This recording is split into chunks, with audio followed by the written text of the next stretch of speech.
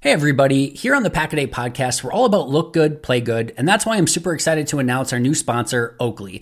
Oakley is changing the game and it's time to discover a whole new world of possibilities. Do you run, golf, work out, or just want to look like Aaron Jones? Then you need to get yourself a pair of Oakleys today.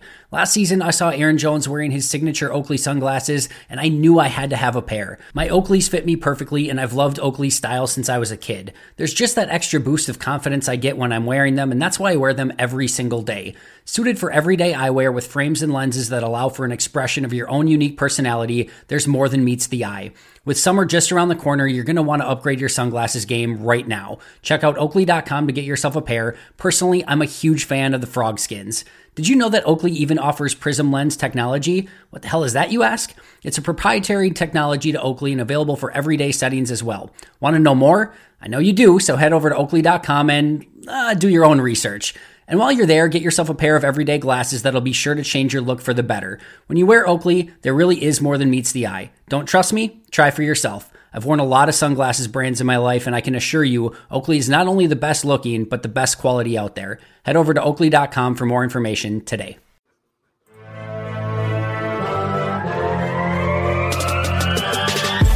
"20 minutes a day, 365 days a year. This is the Pack-A-Day Podcast.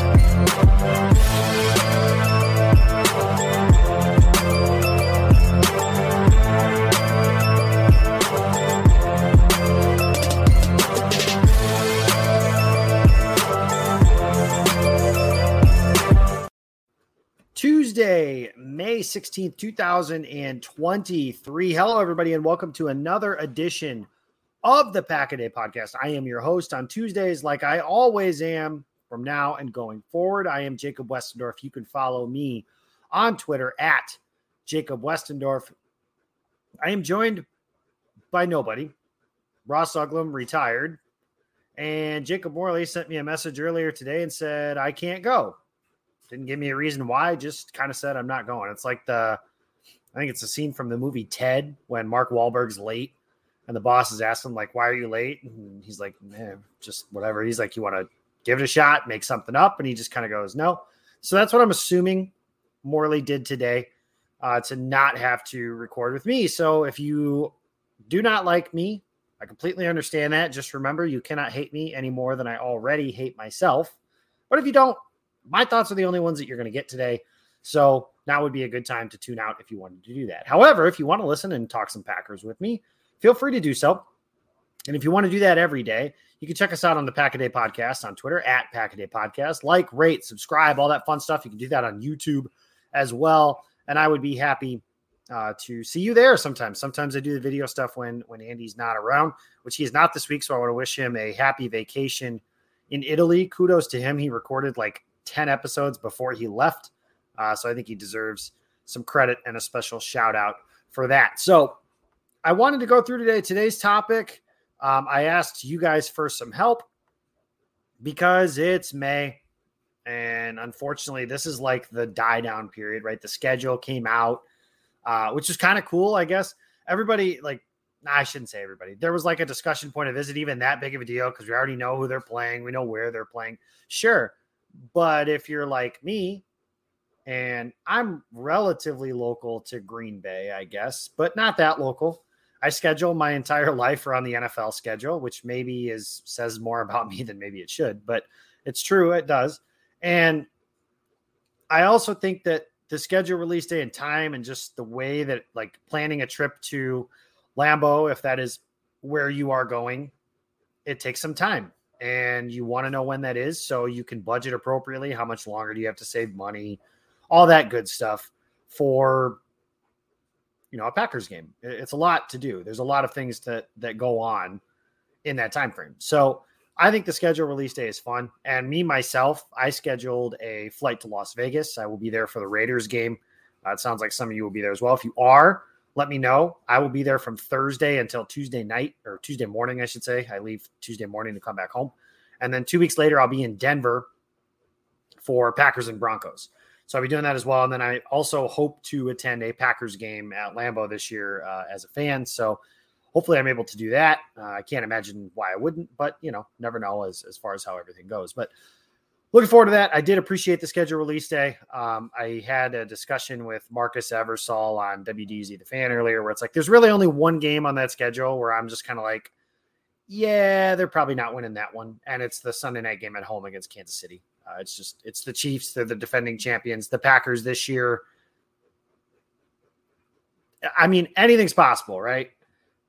But the likelihood of them being Super Bowl contenders, like serious ones, is very slim. It's in the same bucket, I always say, as like them going 3-14 and getting the first pick in next year's draft. That's on the table also, but it's in that same bucket of like, there's a 1 to 5% chance this happens. But that's really the only game is Kansas City, where I'm like, yeah, they probably can't, unless, you know, if Jordan Love stinks on ice, which I don't know if he does. I don't know if he doesn't. And we'll get to that with some of your questions here in just a minute. Then maybe there are more games on there that are just unwinnable because it's hard to win in the NFL with bad quarterback play. And the Packers have not experienced that. I think the last time, like a legitimately bad quarterback season that I could think of, the last time they had one was that year when Favre threw like 30 interceptions in the season. They went 4-12. For starters, I should say, like Brett Hundley, bad. Scott Tolzien, Seneca Wallace, that entire hodgepodge of, even Matt Flynn had some real clunkers in that 2013 season. Joe Callahan had a cameo. He was awful. But I mean, from a true consistent, the starting quarterback stinks. The Packers haven't had that in quite some time. But yeah, I don't know, you know, if they're that bad, then maybe, but I don't think Jordan Love's going to be that bad. I don't think the Packers are going to be that bad. That's kind of my feeling as we sit here right now. I think they're a middle of the pack team, and we'll see where that happens. I mean, there's, you know, the range of outcomes I think that's realistic for this team is between 6 and 12 wins. And I know that's a very wide margin. I don't know what the quarterback is. I don't know how much faith I'm like Fox Mulder from the X-Files. I want to believe in the Packers defense, but it's kind of like the Lions being good. I've never seen it, so I can't believe in it until I see it actually happening. And that was kind of one of my reasons for not being as high on them last year as maybe some other people were. But let's take on that for tonight's topic. I asked you guys for some help, so I got some questions. I'm going to go through those and give you guys my thoughts here. So the first question, unfortunately, Jacob Morley hijacked these things. So the one question he kept asking was, when Jordan Love plays well, do you want me to release the hate receipts at all at one time, or should I spread them out? And that question reads as if he's referencing other people. He is referencing me. And that is because Jacob Morley is Jordan Love's biggest fan. And in the DMs, I will always tell him that he is terrible because he is my friend. And I tell my friends things like that. Now, that being said, I am joking when I say Jordan Love will be terrible, but I will also be very honest with you. I did not like him coming out of Utah State, and I have seen nothing to change that. And my general take on it has always been, however you felt about Jordan Love coming out of the draft is how you should feel about him now. Now, that being said, if you have faith in him based on homerism and fandom, all for it, man. I'm not here to tell you how to fan. But from an analysis standpoint, which is why I assume you guys are here, you want me to give you my honest opinion. Now, my honest opinion is I didn't like him coming out. And I haven't seen, like, he's turned the ball over in every extended cameo he's played in except for one, which was last year against Philadelphia. His best extended cameo was a 10 drop back performance against the Eagles, which was awesome. I'm not trying to poo-poo that by any stretch of the imagination, but it was only 10 dropbacks, and it was against the Eagles, they had a lead. I'm not going to say they were playing prevent because I don't think that's fair, but Jordan Love mentioned some softer coverages and stuff like that. If you don't believe me, look up his post-game quotes. But it was impressive, no less. That is the best he has ever looked, and that is the first meaningful, good performance that he has had. You know, the preseason stuff, I don't put much stock into it. He's playing against bus drivers. He's also playing with bus drivers, so it's hard to acknowledge and it's hard to gauge, like, you know, what's a byproduct of what, whose fault is on what turnover, stuff like that. I just don't. There are some wow moments. There are also some moments in the preseason. So I don't put much stock in that. But Morley, to answer your question, get it all out of the way at once, man. If he's good and really good, get it all out of the way at one time. So that's my my answer off that. Some of you guys sent some actual questions, so I'll get through like Was it Morley also asked, should the book of Revelation be in the Bible? I'm not here to answer. Like, God put that book in the Bible, man. Who am I to question that? But this question comes from at Packer fan WYO, which I assume means Wyoming. His Twitter name is Love and Dobbs. And I guess I should say Dubs, since Morley and Uglum can't pronounce Romeo's name correctly, but it's Romeo Dobbs. He says, who are my predictions to start at safety? In base, Darnell Savage, I think they basically said is going to be that guy. And I don't think they signed Jonathan Owens to play special teams. So as of right now, those are my two choices there. If they move Savage around, you could get Charvarius Ward. Could you get Anthony Johnson? I think that's, in terms of competition, that is the most competitive spot on the roster on the defensive side of the ball going into camp. And as far as his bonus question is, if the Packers continue to not do live tackling in practice to avoid injuries, do you think the players they brought in who are more sure tackling can help the team get better at this overall? And that's tough. There's another question like this a little bit later on, as far as like, why do Morley actually asked, why do the Packers keep drafting good tacklers coming out of college and they turn into bad tacklers? The only way to get better at playing football is by playing football. And I know that's not like groundbreaking analysis, but it's true. Blocking and tackling are things that are only done by doing them. That is a muscle memory type of thing. And it's hard to do. One of the questions in Morley's take on this question that I would answer is they practice tackling and live hitting and such more in college than they do in the NFL. For everybody saying, the Packers, they're tackling these donuts and how ridiculous is that? So that's pretty common around the league now, I think. Padded practices are pretty limited to the way they used to be. That is true in training camp. That is true all the way through the season. Teams just don't practice it anymore because the injury, they're trying to avoid injuries, which does that lead to more injuries? Maybe. I don't know. But I think that, again, every coach I've ever talked to, everybody who's smarter than me that I've ever talked to has basically said the only way to get better at tackling is by practicing tackling. Well, teams aren't going to do that. So you're really hoping that, that's the answer really to Morley's question, is when they don't practice it in the NFL, that's how they get worse. If I don't practice, if I'm a drummer, that is a muscle memory thing. If I don't practice it, I'm going to be worse at it.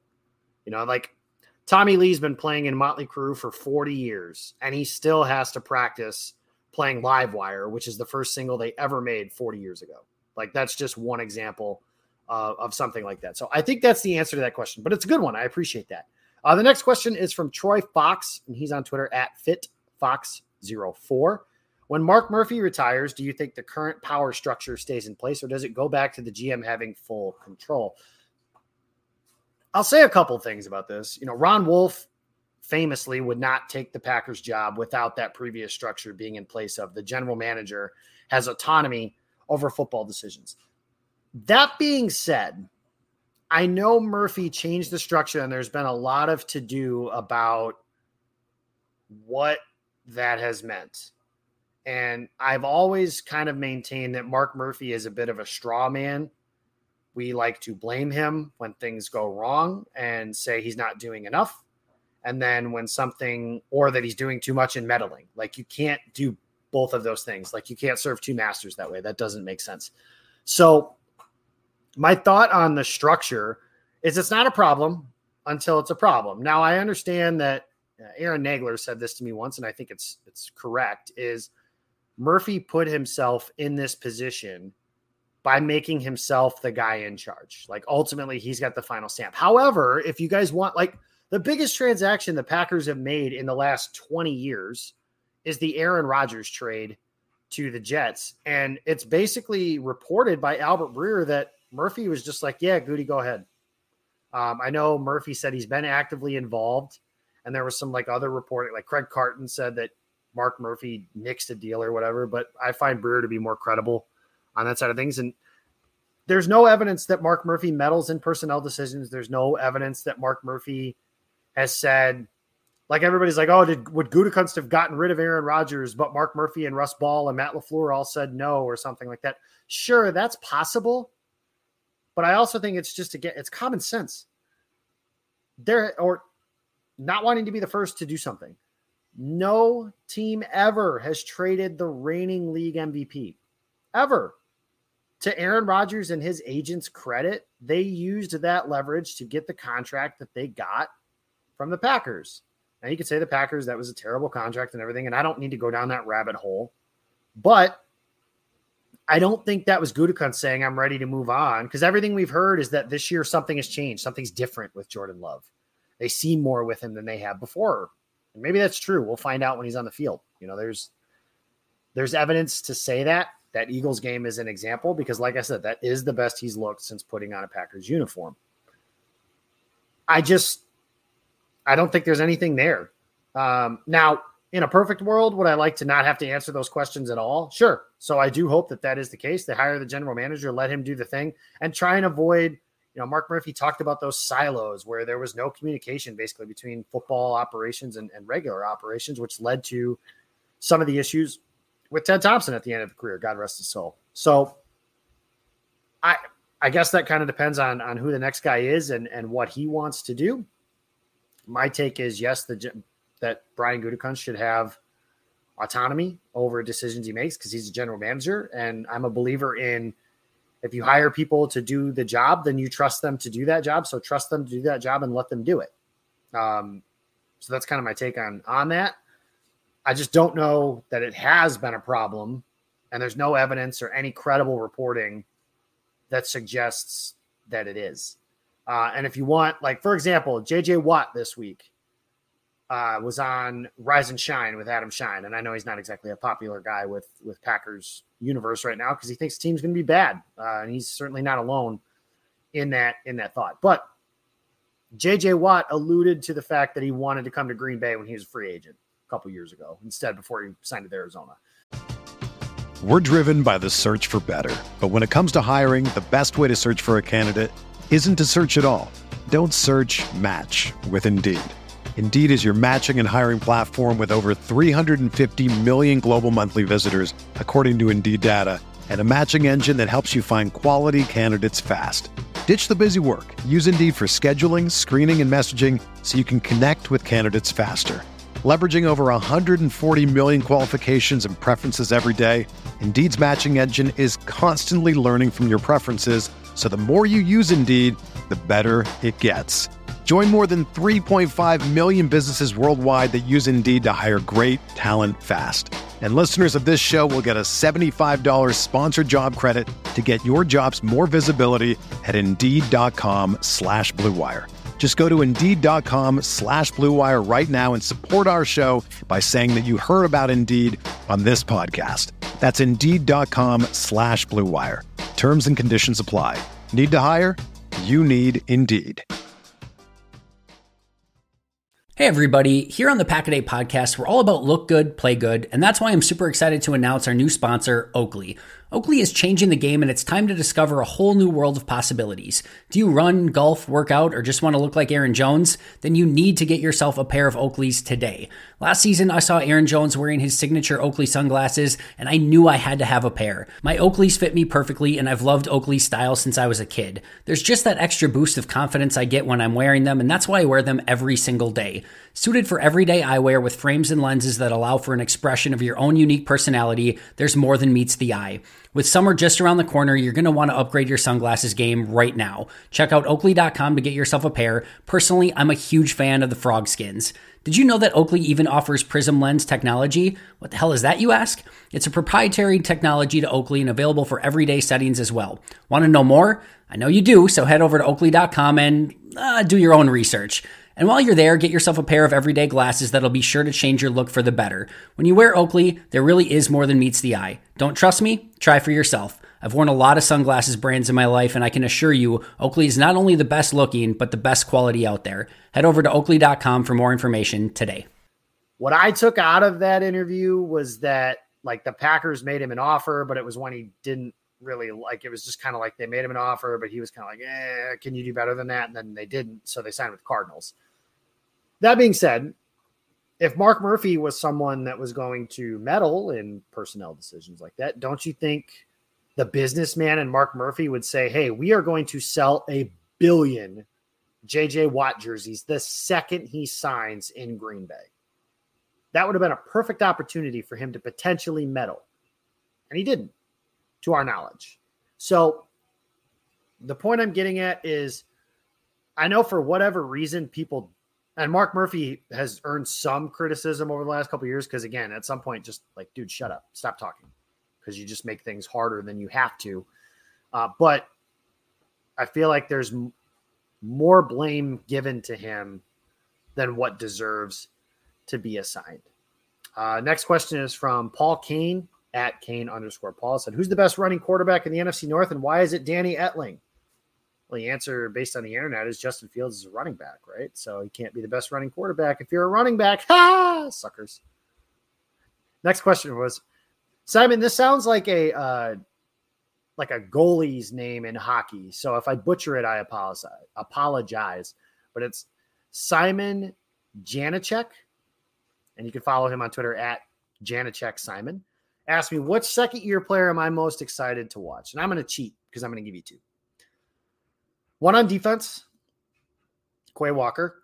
I thought the end of his season was trending very, very, like, if he doesn't get thrown out of that Lions game, which I know that's a massive if, we are talking so highly about the way he finished the season. I thought you could see the light bulb starting to come on for him towards the end of the year.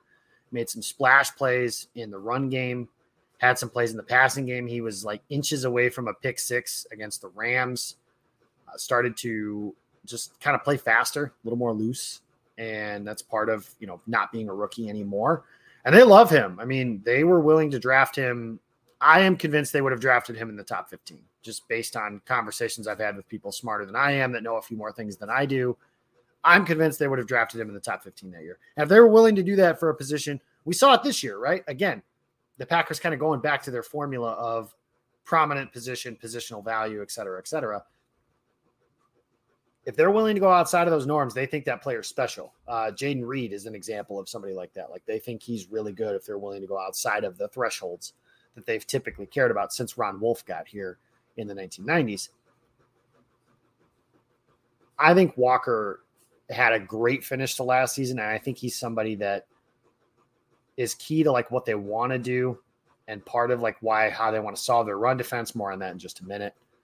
I just think that he had such a good finish to last season. And again, if the maturity level picks up, which granted, I mean, the ejections for pushing non-players during non-plays, it's unacceptable. Matt LaFleur said it. Matt LaFleur was livid after that last game. I've never seen him that angry about something. And he was, I mean, justifiably unhappy with the way that went down. So if they could get that cleaned up and he's matured and is better here in his second year, I think he could have a huge year for this defense. More splash plays, more just assignment sure stuff, making plays. The athleticism pops. Like, he chased from middle of the field to the sideline. Justin Fields, I remember his first game of his career against the Vikings, making a pop on the running back, playing sideline to sideline. Like, he has rare traits that the Packers have not had at that position ever. Like, it's certainly possible. The other side of the ball, again, I'm kind of cheating a little bit, I guess, but it's Christian Watson. And because of, number one, he changed the entire offense last year when he was healthy and going well. The light bulb moment for him was in that Dallas game. I always say, if you stopped his season right after there was a drop in the red zone against Dallas, if you stop his season there, it's been like he's got like 6 targets and 3 drops. It's just not working out well at that point. Well, then he ends up finishing that game with 3 touchdowns. They throw him a deep post on 4th and ball game. At that point, they're trailing by 14 points. They hit him for a long touchdown. I just think that by the end of the year, you saw him taking the reins as the team's best receiver. He had there was a play against the Lions. We don't even talk about it because the Packers lost that game, but Rodgers threw him a contested catch down the field. He's interfered with, makes the catch, and it's a huge play. It sets up their go-ahead touchdown at the time, which should have been theoretically the game-winning touchdown. It didn't work out that way. I think Watson, they're going to build the passing game around him.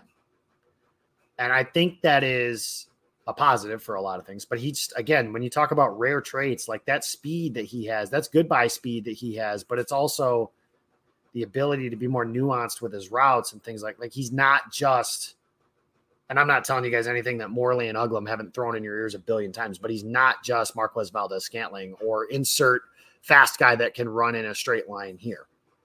So I think building the offense around him, playing the boundary, drawing up some deep stuff from the slots, letting him attack the middle of the field with the Packers passing offense this year. There's going to be some clunky moments because that's just the nature of having young players.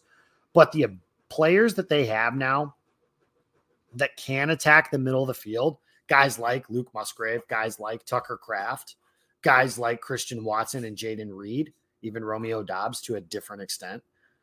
Like they have so many guys that can attack the middle of the field. And I just look forward to when they draw up just some play action, deep post like that second touchdown he had against Cowboys. If you guys don't, know what I'm saying, and if I'm not explaining it that well, but visually plays like that. I think those are things that Watson can do that can help the entire offense. And those are things that might even open up stuff for other players. And maybe it opens up things underneath for guys like the running backs and Josiah DeGuara.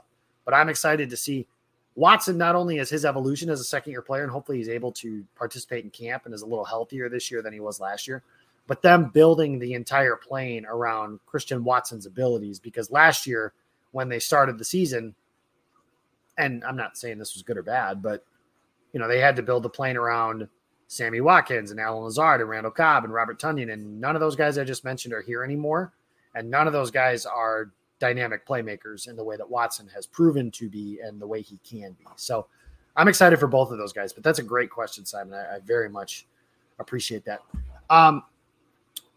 This guy on Twitter, I'm sorry, but I can't read your name, but it's at AN5FER.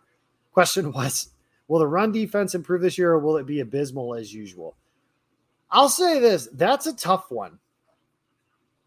Because Kenny Clark talked about how they're emphasizing it more and everything like that in his media availability last week. And that's cool. The problem is Dean Lowry's gone. As far as run defense goes, that's addition by subtraction. Jaron Reed is gone. He was a pretty solid run defender last year and has been kind of throughout his career. The Packers drafted 2 defensive linemen this year, and they're both skinny or smaller. Well, skinny. They're smaller guys for defensive linemen. So they're not beef eaters up front that are just going to come in and, Damon Harrison, Linval Joseph type thing. I've wondered, would the Packers dabble in free agency with a one-dimensional run defender type? And maybe not. They haven't really done that. Andy Bryant in really either of the previous 2 GMs with Gutekunst now and Ted Thompson prior to that. They haven't really done that. Maybe being more assignment sure, maybe being more disciplined, maybe being more gap sound. I think a attitude adjustment is something they've needed, some physicality on that defense. Dick LeBeau is the one who always said, you earn the right to rush the passer. And I believe in that. I think that's true. And the Packers, their pass rush unit with Devontae Wyatt and Kenny Clark and Rashawn Gary when he comes back and JJ Enikbare and Preston Smith, Lucas Van Ness, Colby Wooden, Carl Brooks, they've got dudes. Quay Walker is another guy that could certainly do some stuff for them as a pass rusher this year. They've got guys that can get after the quarterback, but you can't get after the quarterback when it's 3rd and 3. You can't get after the quarterback when it's 2nd and 1. And when, in those types of situations, the quarterback push play is still legal. So they're just going to line up behind the quarterback and shove him forward for a yard. Go from there. You can't get yourself in situations like that. So I think that's something that hopefully Green Bay has fixed. But I don't know if they have. And if you want to go to concerns on the defensive side of the ball, that is right near the top for me. Because last year they were good as far as defensive, as far as their pass defense went. They just couldn't stop. The Eagles gained 300 yards on the ground, and it's all cumulative, right? If you're averaging 5 yards a pop, now it's 2nd and 5, and it's easy to gain 5 yards in today's NFL. So I don't think that needs to be paramount. It's not the number one concern on their defense. Yes, if I prefer, in a general sense, I believe the Mike Pettin thing of you're going to fly to Miami faster than you'll drive, or whatever the analogy was that he used, that, defending the air was more important than defending the run. That's true, but the Packers have too often skewed too far in that direction to where they can't stop anything. And that's a problem for a team that wants to play a little more ball control, play a little more possession by possession. We don't know. Can Jordan Love light up the scoreboard? Maybe. We have no idea. So you can't get into a spot like that where it's just, hey, we're going to score and take the lead and be ahead of a bunch of teams, and then now they're not going to be able to run the ball anyways because they're down by 14 points. Like, we just don't know if the Packers are capable of doing that. Last question of the night from Brendan Dwerzinski, and you can follow him at Brendan DZW. It says, what are the best case, worst case, and most likely outcomes for this year's drafted receivers? So the Packers drafted 3 more receivers. For those of you that say they never draft receivers, every day 2 picks since 2019 has gone to the offensive side of the ball. And that includes 2 back-to-back second-round picks being on receivers with Jaden Reed and Christian Watson, respectively. So this year it's Jaden Reed, Dontavion Wicks, and Grant DuBose. The best case scenario for DuBose is he's able to contribute at all on the offensive side of the ball. That's not meant to be disrespectful to him. It's just he's a 7th-round pick. What he's able to give you at all is pretty much a bonus at this point. The worst case scenario is that he's cut and doesn't make it to the practice squad and ends up going somewhere else. And you just feel like he wasted a draft pick. I think at the end of the day, the most likely scenario for him is that he makes the team. In what capacity remains to be seen. Maybe he's not even a guy who gets a helmet on game day. He's a healthy scratch type of player. Maybe he does some stuff on special teams. I don't know. Wicks is the one who I think is interesting because the upside could be as high as like rookie Devontae Adams, because that's kind of some of his game a little bit. He was a deep ball player in college. The 2021 version of Dontavion Wicks is a day 2 pick, maybe even a late day 1 pick all day long. Did not go that way for him. The worst case scenario for him is that the Jamon Moore portion of his game shows up. Now, we don't know what Wicks is like between the ears. We do know that Moore struggled to pick up the playbook a little bit. So hopefully that's not something that happens with Wicks, because if he is able to pick up the playbook, as far as talent goes, he's right there with everyone not named Christian Watson on this roster. Jaden Reed, I think he is an 11 personnel, your starting slot receiver. He is somebody that the Packers clearly value. Matt LaFleur, there's always one pick every year where you feel like, oh, that was Matt LaFleur's pick. Or like, that's the guy here. I remember him just glowing and geeking about Elton Jenkins when they drafted him. And then it was Josiah DeGuara the year after that. Like, there are just guys that they have been, and he has been specifically very high on. Jaden Reed, the way he talked about him and his my ball dog mentality that he has, I don't think they're like building the entire offense around him or something like that, but they very clearly have a role in mind for him. And I think, again, this is a young guy offense, guys. So with the veterans that are available, I don't think there's one worth grabbing. If one was like, I kept using the Corey Davis example. If Corey Davis were available, sure, maybe as somebody that could teach these guys how to be pros. But for now, with the guys that are available and aren't available by that stretch, let the young guys do it. Let Christian Watson and Romeo Doubs be the leaders in the receiver room and see which young guys. Survival of the fittest. The team is probably not a Super Bowl contender anyways. So roll from there. I say that to say I think Jaden Reed's best case scenario is like rookie of the year type of candidate. I'm not saying he's going to win rookie of the year. I just think that kind of opportunity, like, it would not surprise me if you told me at the end of the season, like, the team's leading receiver was Watson, and after that it was Jaden Reed. And that's not a slight to Romeo Doubs or anything like that. I just think that is certainly a possibility. And he's the guy that, like, we're sitting here at the end of the season going, man, he's the, like, Greg Jennings, Jordy Nelson, he's the next second-round pick for the Green Bay Packers at receiver. The worst case scenario for him is that he struggles. He's small, is not able to separate from people. Maybe he gets dinged up and injured, stuff like that. The most likely one, though, I think it looks like, what some of those second-round receivers in years past have looked like. And the nice part about this year is it's kind of open, right? Like, the Packers don't really have a choice but to play these younger players. So it's not like years past where Jordy was like the 5th receiver on the depth chart when he came onto the team. Randall Cobb was the 5th receiver on the depth chart when he came onto the team, which turned out to be an embarrassment of riches.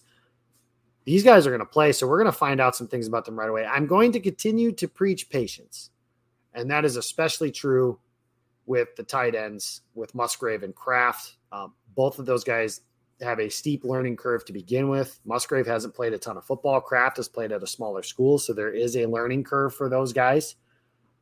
And there's even more of a learning curve when you consider it's tight end. The receiver position is the same way. Like I really like Jayden Reed. That was one of those things where like I fist pumped when they picked him type of thing, because I really liked him coming in. I was a little surprised that it wasn't Jalen Hyatt, just based on the things that had been reported about the Packers and their feelings about him. But clearly they liked Reed more. And that was cool with me at the end of the day. I just, again, want to preach patience when it comes to this offense, because there will be moments where it's like, man, can these guys even pick up a first down without it looking weird? But it looked like that last year sometimes too. And that was with a Hall of Fame MVP level type of quarterback, or at least in his past been a Hall of Fame MVP level type of quarterback. So I think that, the Packers have quite a few things to go on for